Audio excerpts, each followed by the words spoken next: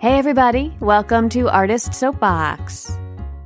Artist Soapbox is a podcast featuring Triangle area artists talking about their work, their plans, their manifestos. I am your host, Tamara Kassane. Hey friends, I'm excited to bring you this conversation with Dylan Bailey, a Raleigh-based theater artist and arts educator. In this episode, Dylan talks about theater for youth and young audiences as performer, teacher, and creator in all kinds of spaces, both virtual and in person. Our conversation has a little bit of everything, which makes me laugh to think about. You'll hear about charcuterie, a train, The Wizard of Oz, Cinderella, Peter Rabbit, Atlantis, and about a half dozen North Carolina theater companies, plus more. Dylan Bailey holds a BFA in Theater for Youth from East Carolina University. In 2020, he was recognized as an outstanding arts educator by Chatham Life and Style. He currently serves as a Women's Theater Festival team member, is a member of Pure Life Theater's core leadership, and works as Seed Art Chair's managing director. In his free time, he writes plays for young audiences. Dylan has acted with Seed Art Chair, Burning Coal Theater, Pittsboro Youth Theater, Theater in the Park, and Summer Storybook Theater. As a teaching artist, he has worked with SAY, NCT, Raleigh Little Theater, Applause Cary Youth Theater, TAP, the Art Center, Seed Art Chair, Burning Coal Theater, and Star Bright Little Players. Enjoy the episode. Dylan, hello. Thank you so much for joining me today. Hello. I am so excited to talk with you, and I thought we would start sort of chronologically. I mean, what is time now in this pandemic? But let's go back. Recently, in 2019, you received your BFA in Theater for Youth, and I want to know why you pursued that degree. So in May of 2019, I graduated with a degree in Theater for Youth from East Carolina University, and I originally went to school thinking that college was going to be a charcuterie board of educational opportunities where I could take a class in opera and then one day and then take a class in stage combat and anything that piqued my interest. And to an extent, I made college that experience. I did take a lot of classes that were outside of my major, but initially I started thinking I wanted to study theater arts education, get my BFA in theater arts education. So I narrowed it down to schools in North Carolina because I'm North Carolina born and raised that had that program. So I narrowed it down. There may be a few others in state, but I narrowed it down to East Carolina, UNC Greensboro, and UNC Charlotte, and did the senior and high school thing where I toured those campuses and really got stuck in the mud on, I wasn't sure if East Carolina or UNC Greensboro was the right campus for me. I also was really interested in still keeping acting as a main part of my life, as a big part of my life. And so I was interested in ECU's professional acting program.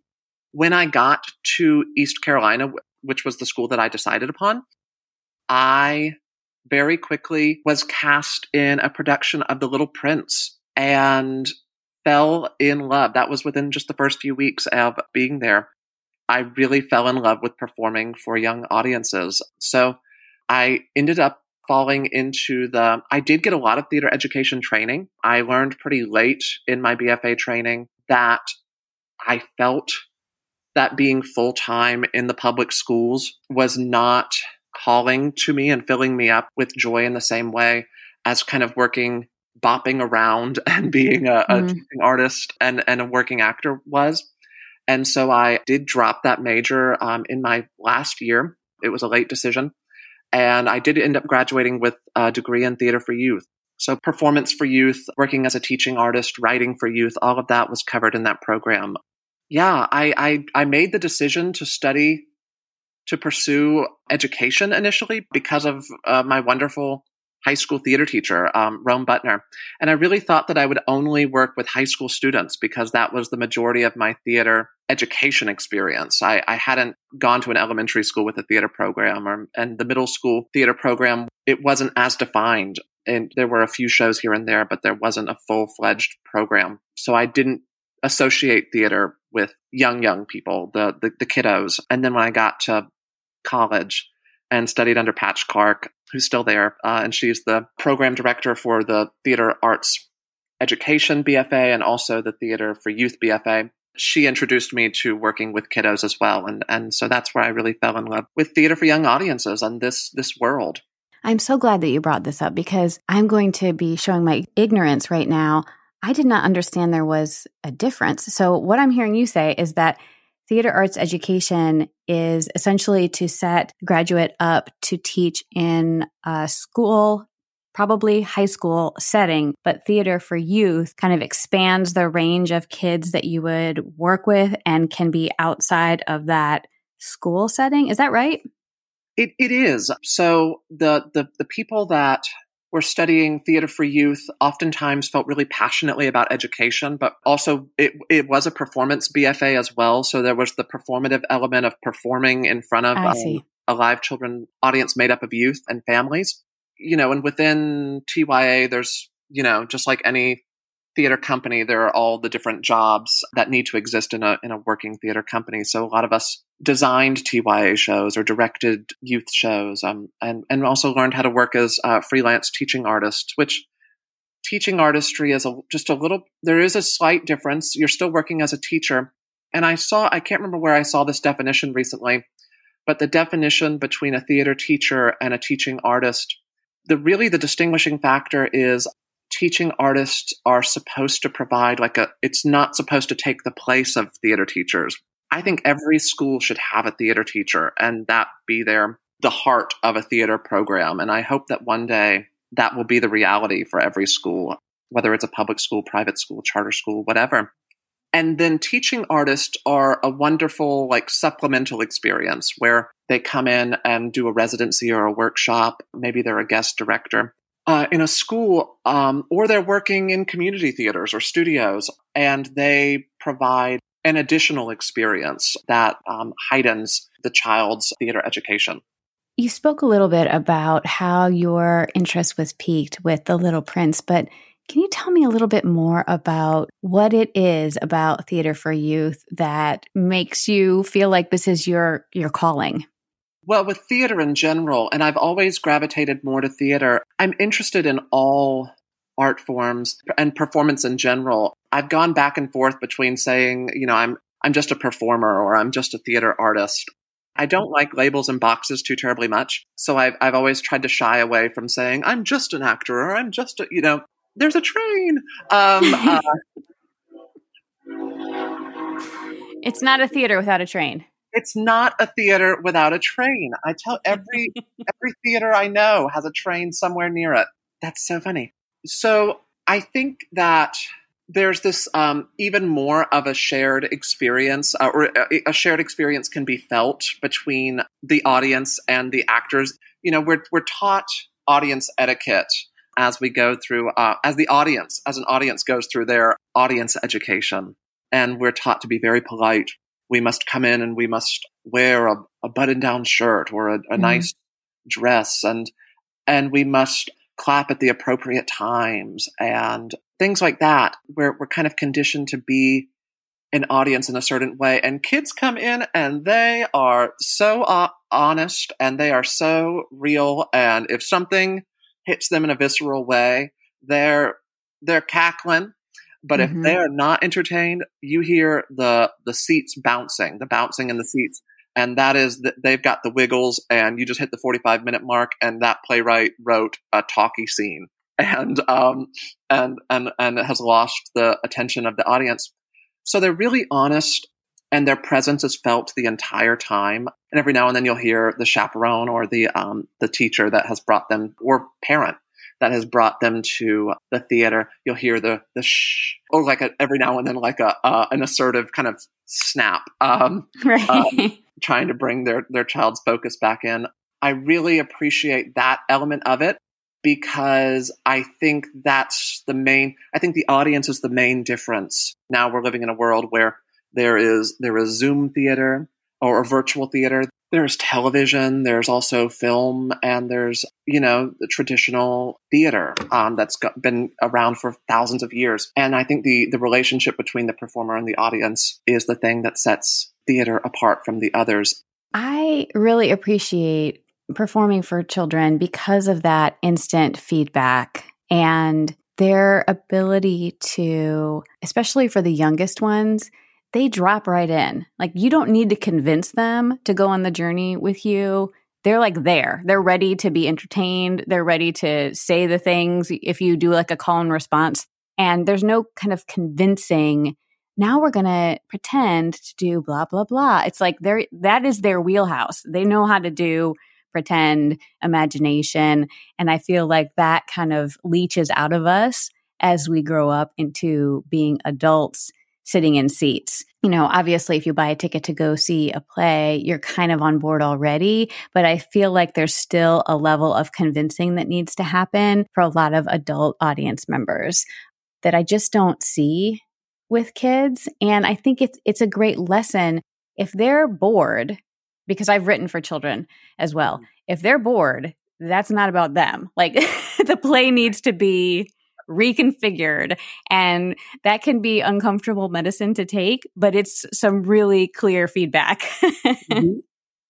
Absolutely. From a performance standpoint, and just like what is required of a performer performing for young audiences, and it's different, like if TYA is a genre, if theater for young audiences is a genre within theater, there are like subgenres within that genre. So there's theater for the very young, which is like preschool age or daycare aged students, can be as young as like 2 years old. Then there's theater for youth, probably anywhere between I would say kindergarten through 5th grade, maybe middle school, depending on the loose definition. And then there's theater for young adults. Sometimes that's a loose definition too, but high school, sometimes middle school, depending on the way the theater presents it. I've seen some theaters even list it as early college. Everyone's definition of adulthood is different. When are we grown up? If you're Peter Pan, never.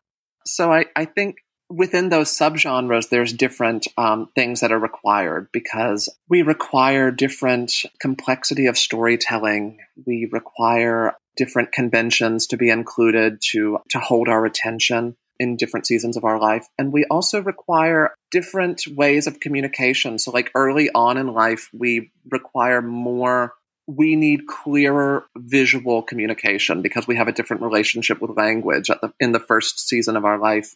Being really clear in body language and physical characterization is so important. And when we're performing for young people, you have to make sure that you're really projecting your voice because every word is a clue. And so it's important that they hear every word really clearly and the articulation needs to be crisp. If there are words that they're not understanding or they're not familiar with yet, that they're using as much of their context clues as possible to grasp the story. And they also have the visual cues of strong physical choices and physical storytelling. So I like that part of performing for youth.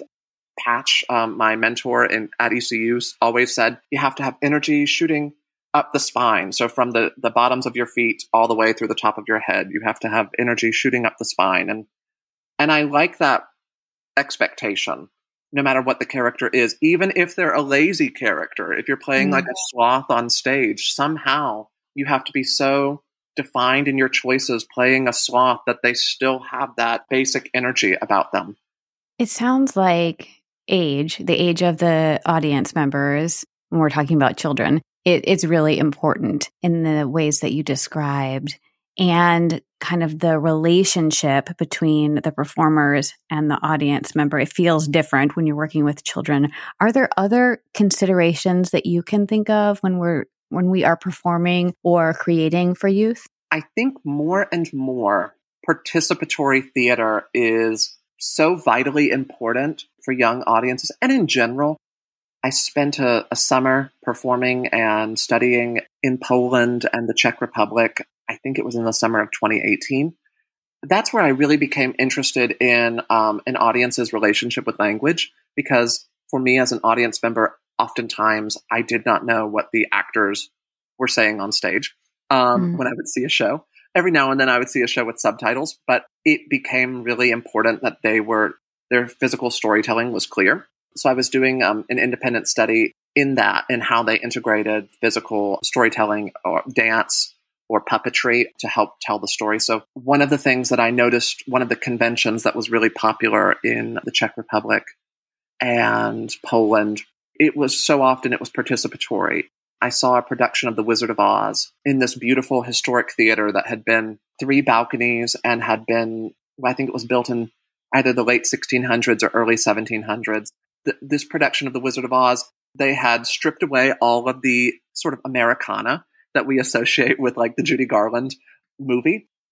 And they had their own music. They had original music in this production. And they found ways constantly of bringing the audience into the story. So when the lion and I can't remember if the scarecrow falls asleep, but I know Dorothy and the lion fall asleep in the field of poppies. They had this, I think the Tin Man threw a rope into the audience and the children had to pull this rope and they were like laying on a bed of flowers and it dragged. And I'm sure the Tin Man was providing support because these were tiny children, but they all worked together to pull the lion and Dorothy out of the field of poppies so that they could wake up.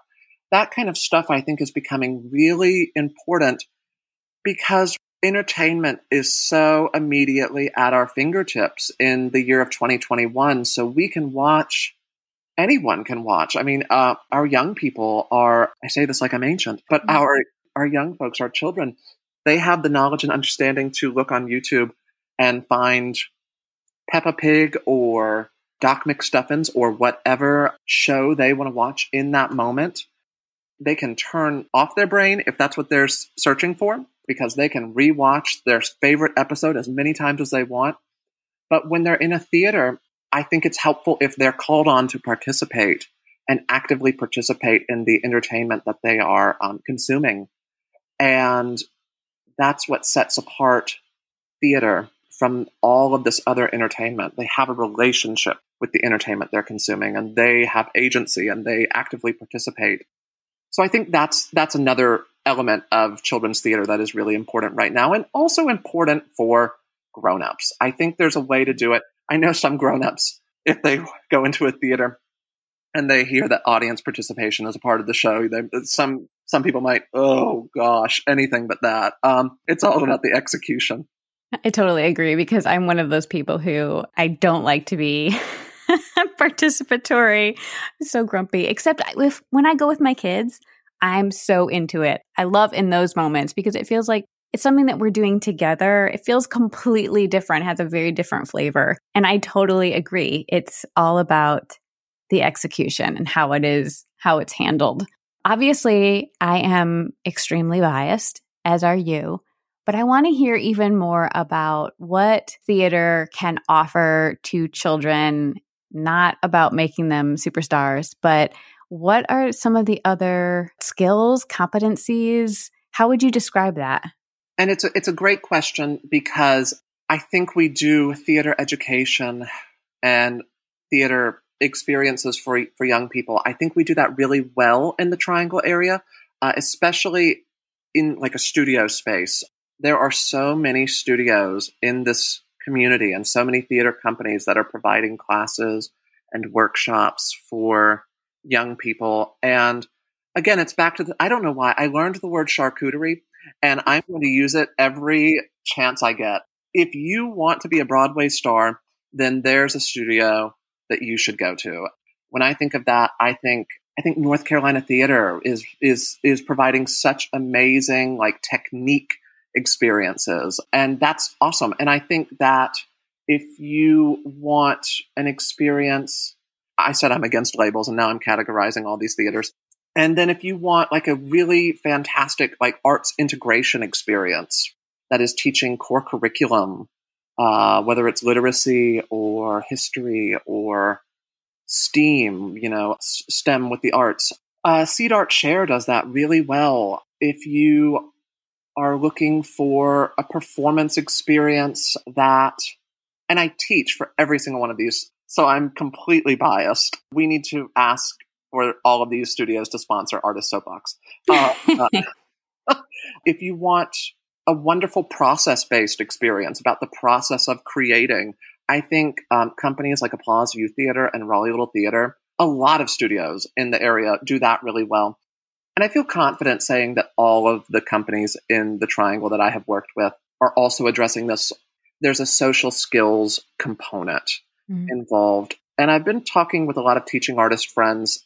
I am someone who is teaching both in person and quite a bit on Zoom. And of course, always masked and following stringent CDC protocols and following the lead of doctors.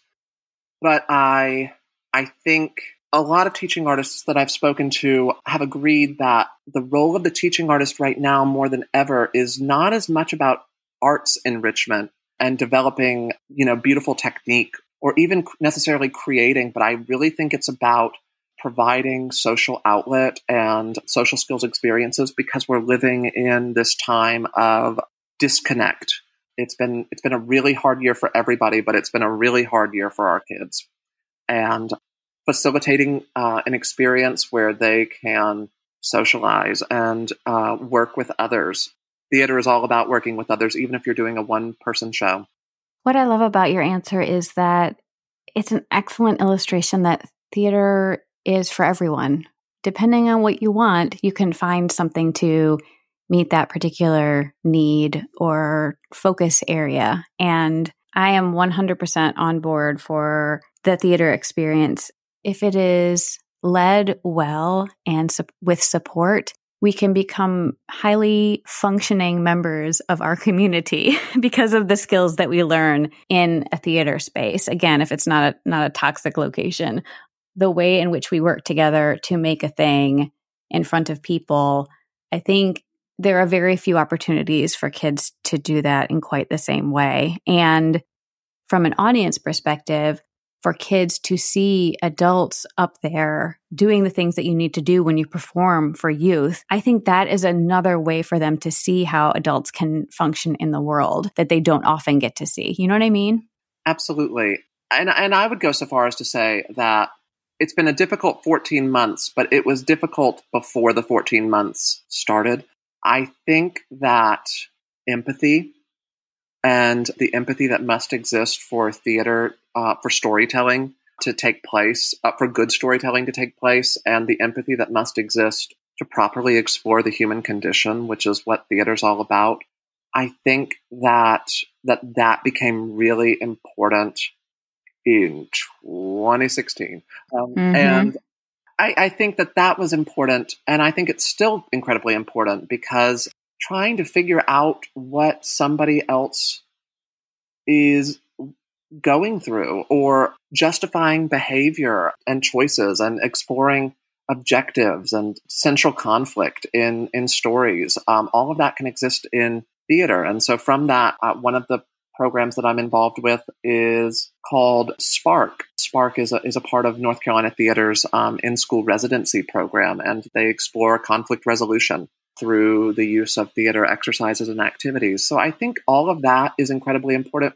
In 2016, the piece that I was writing, and I didn't connect it consciously to the times in which we were living, but I know as a writer, you know, Tamara, that we are influenced by probably we are, if we're paying attention, we're influenced by the times in which we're living, and that impacts our writing. I wrote a play called Cinderellas from Around the World, and it was all about kindness in the face of adversity, which I think is the theme of the Cinderella story more than, oh, she has a small foot, put on a shoe. I'm a princess. It was every culture has a Cinderella story. And this was a research project. I had a small research grant while I was in school to produce this play and fund some research about Cinderella stories and how every culture, every region of the globe where people live has a Cinderella story that is native to it. And I honed in on 7 stories that were similar, but all had kindness in the face of adversity. And these princesses, these princess characters were surviving such challenges and such adversity. Some of them were being reincarnated like 3 times before they got to that happy ending that they needed. And I thought, we toured in Eastern North Carolina, and our final dress rehearsal was on the election night of 2016. We talked about as a cast how important it was going to be to perform these stories about other cultures and holding them up and valuing them and respecting them and acknowledging that there's so much more that unites us than divides us. And I think that's what theater's all about too, taking in new stories that you've never experienced before, and oftentimes looking through the lens of another human and acknowledging, oh, that is not my lived experience, and that's amazing. What was the response to the Cinderella play that you're talking about? What kind of feedback did you get? We performed in Little Washington, North Carolina, and it's a wonderful historic theater over there called the Turnage Theater. We performed in that space, and we had a tiara making workshop that preceded it, and all of these sweet little children, strutted in on the red carpet like they were royalty, and it was super cool because that was another part of it, was that princesses can look a million different ways, and that's cool. We're all living in Western culture in Little Washington, North Carolina, and we have seen princesses represented in a specific way in media, and all of the children that were going in there expected to see Disney Cinderella on stage because that's what they were familiar with. But they were really enthralled by it, and they could recognize. I had a little survey sheet asking some research questions, trying to figure out, when they entered the space, what did they think Cinderella looked like versus when they left the space, what do they think a Cinderella looks like, or asking questions like that, because I was really interested in the feedback. Like 95% of people said Cinderella has to be blonde. She's got to have on a blue dress. The blue dress was very important. Every now and then, people didn't say this as much, but every now and then on the slips of paper that I collected, it said fair skin. And when they left, they had seen the Egyptian Cinderella, which was the first Cinderella story in history. And they think it was based off of some historic events. The story of, I believe it's pronounced Rhodope, and she was a slave that had been brought to Egypt by pirates and sold in Egypt, and she had been taken from Greece. And they believe that she became the wife of a pharaoh in year 2000 BC, and that actually occurred. I'm sure some liberties were taken, and things have been. That story has probably evolved quite a bit. So that piece is still kind of living in me, and I want to re-examine that story. Maybe 2 years ago, I re-examined it and edited it to be performed. One of my friends was creating a drama program at an elementary school, and there was no budget. And she reached out and said, could we do Cinderellas from around the world? And so I hadn't written it for children to perform in it. And so I had to go back, and that was a neat exercise of how do I adjust this so that children can perform this text and it still hold up. Because when it was originally produced, it was all college-age students that were performing in it. When you are sitting down to work on a project, you can use the Cinderella story if you would like as an example. Do you have some sort of rubric that you use? Like, this play is for this age of children, and so therefore it needs to tick these boxes. These are the supplementary activities that we're going to put around it. Is it a formal process, or how do you approach these kinds of projects? That's an interesting question. This is a trend in children's theater that I've noticed, and it's a trend in big people theater too. It's a lot of adaptation, and so, how many Broadway stories that have made it to a Broadway stage have been adapted, that have become a musical. The first one that comes to mind that was not an adaptation is Dear Evan Hansen. I'm sure there are others, but everything is based off a book or a play, or somewhere along the line. So Cinderella, those stories had been the 7 stories that I explored and put into that play were all adaptations. Another play that I have written and have re-examined since was Peter Rabbit. I've worked a lot with the Peter Rabbit stories, and that's very much an adaptation. And in the beginning, I like to try to stay true to the adaptation as much as possible and true to the original story. And I find as I'm doing, as I'm going through drafts, it's less and less of the original story and it's becoming more and more in my voice, which I think is, I think that's the goal of doing an adaptation. You're trying to uphold the original story as much as possible, but you're also trying to put your imprint on it, because that's why the story is being retold in the first place, is you have a fresh take. So I think that because all of those stories had existed before, I had some indication of what age the story would be appropriate for. It's hard with stories like Peter Rabbit because, if you go back to the words of Beatrix Potter, it's very refined. She wrote, I think, the Tale of Peter Rabbit, which is the story that we're all familiar with, if we're familiar with Beatrix Potter. That story, I think, was written in 1902. So there's a lot of original language that can be lost on children, and it does read very British. So that was a consideration. I think about length quite a bit. I think when structuring a piece, I would not want to do theater for the very young that exceeded 15 or 20 minutes. And then I also think that, and I was fascinated because that production of The Wizard of Oz that I saw in Poland, they did an intermission.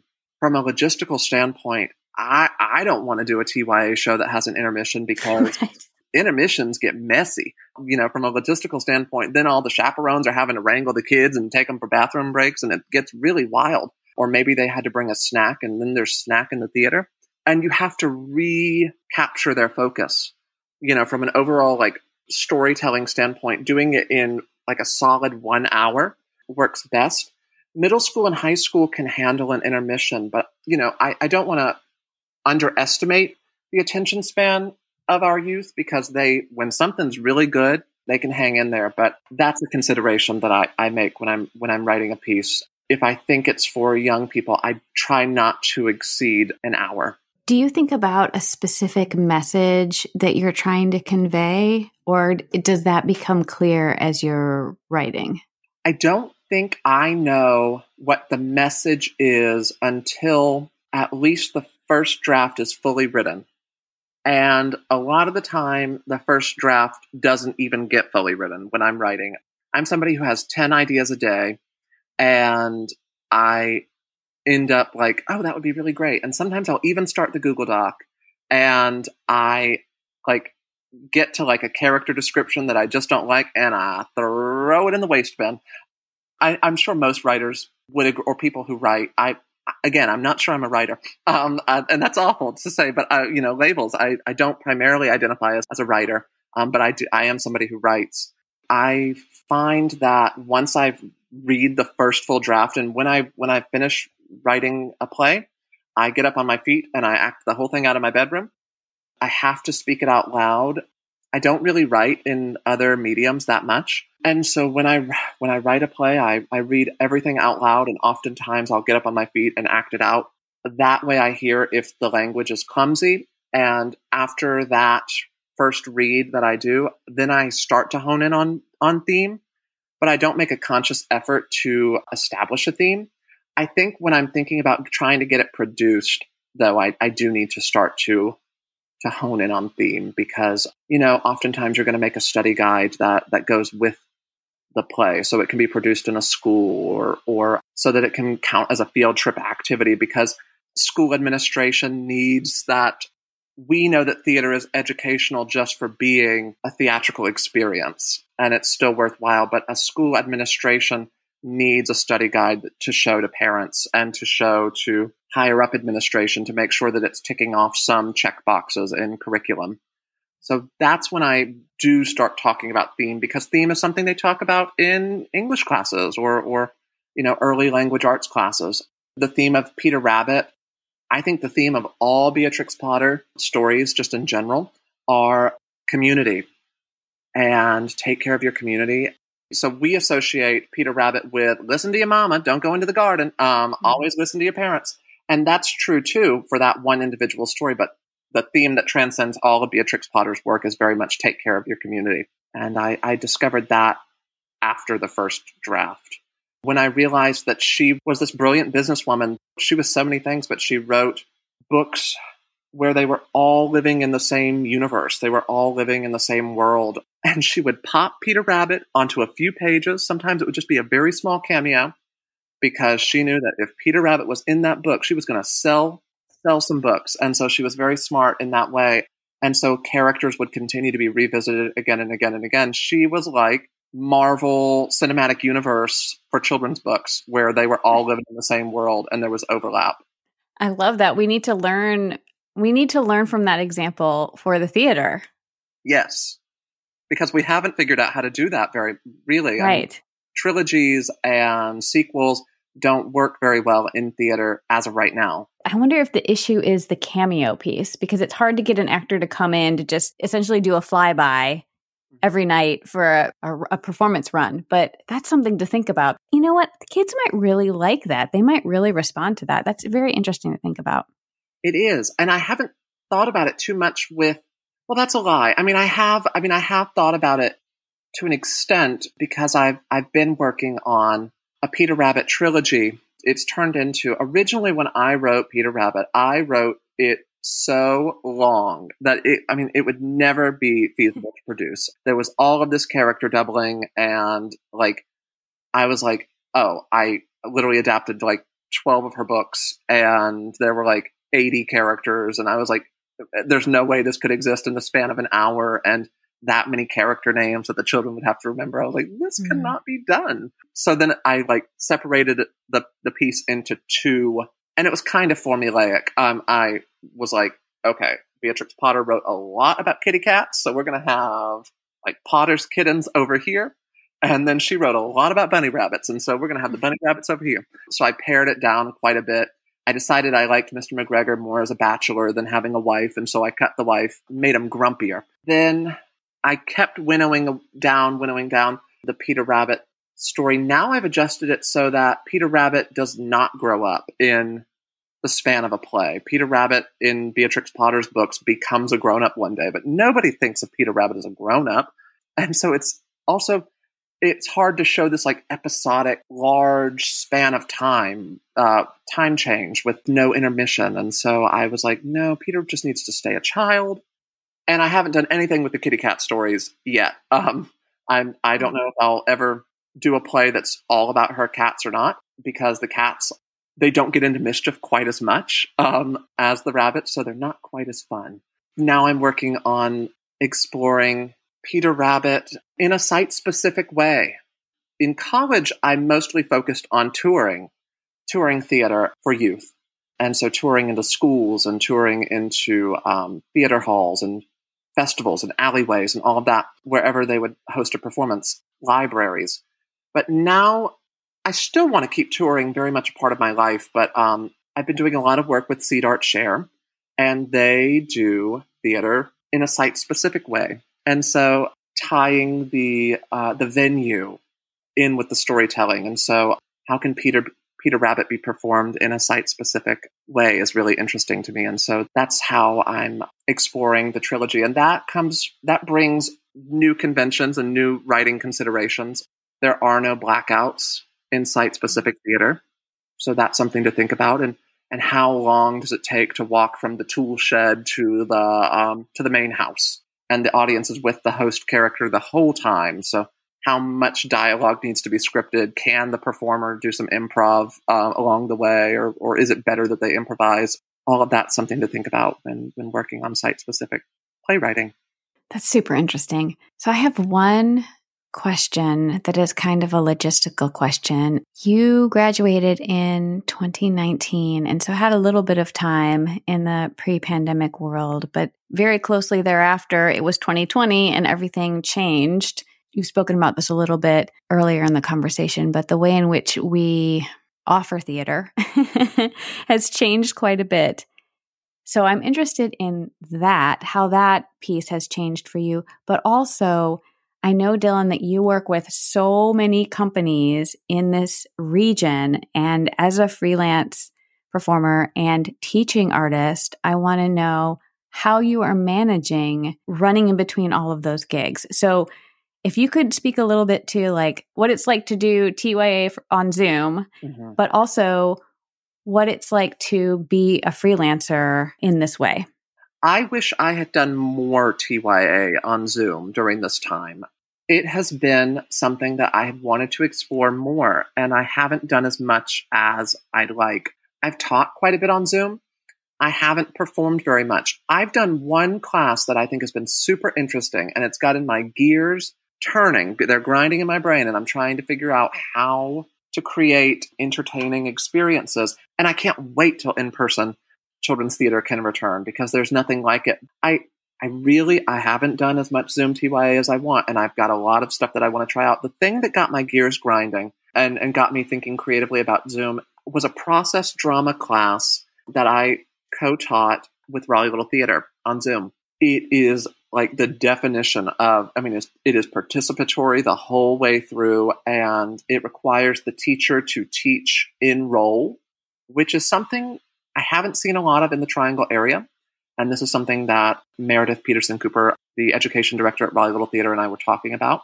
There's not a lot of teaching in role, which requires, like, if I'm teaching a lesson about Peter Rabbit, then I might put on a cap and be Mr. McGregor.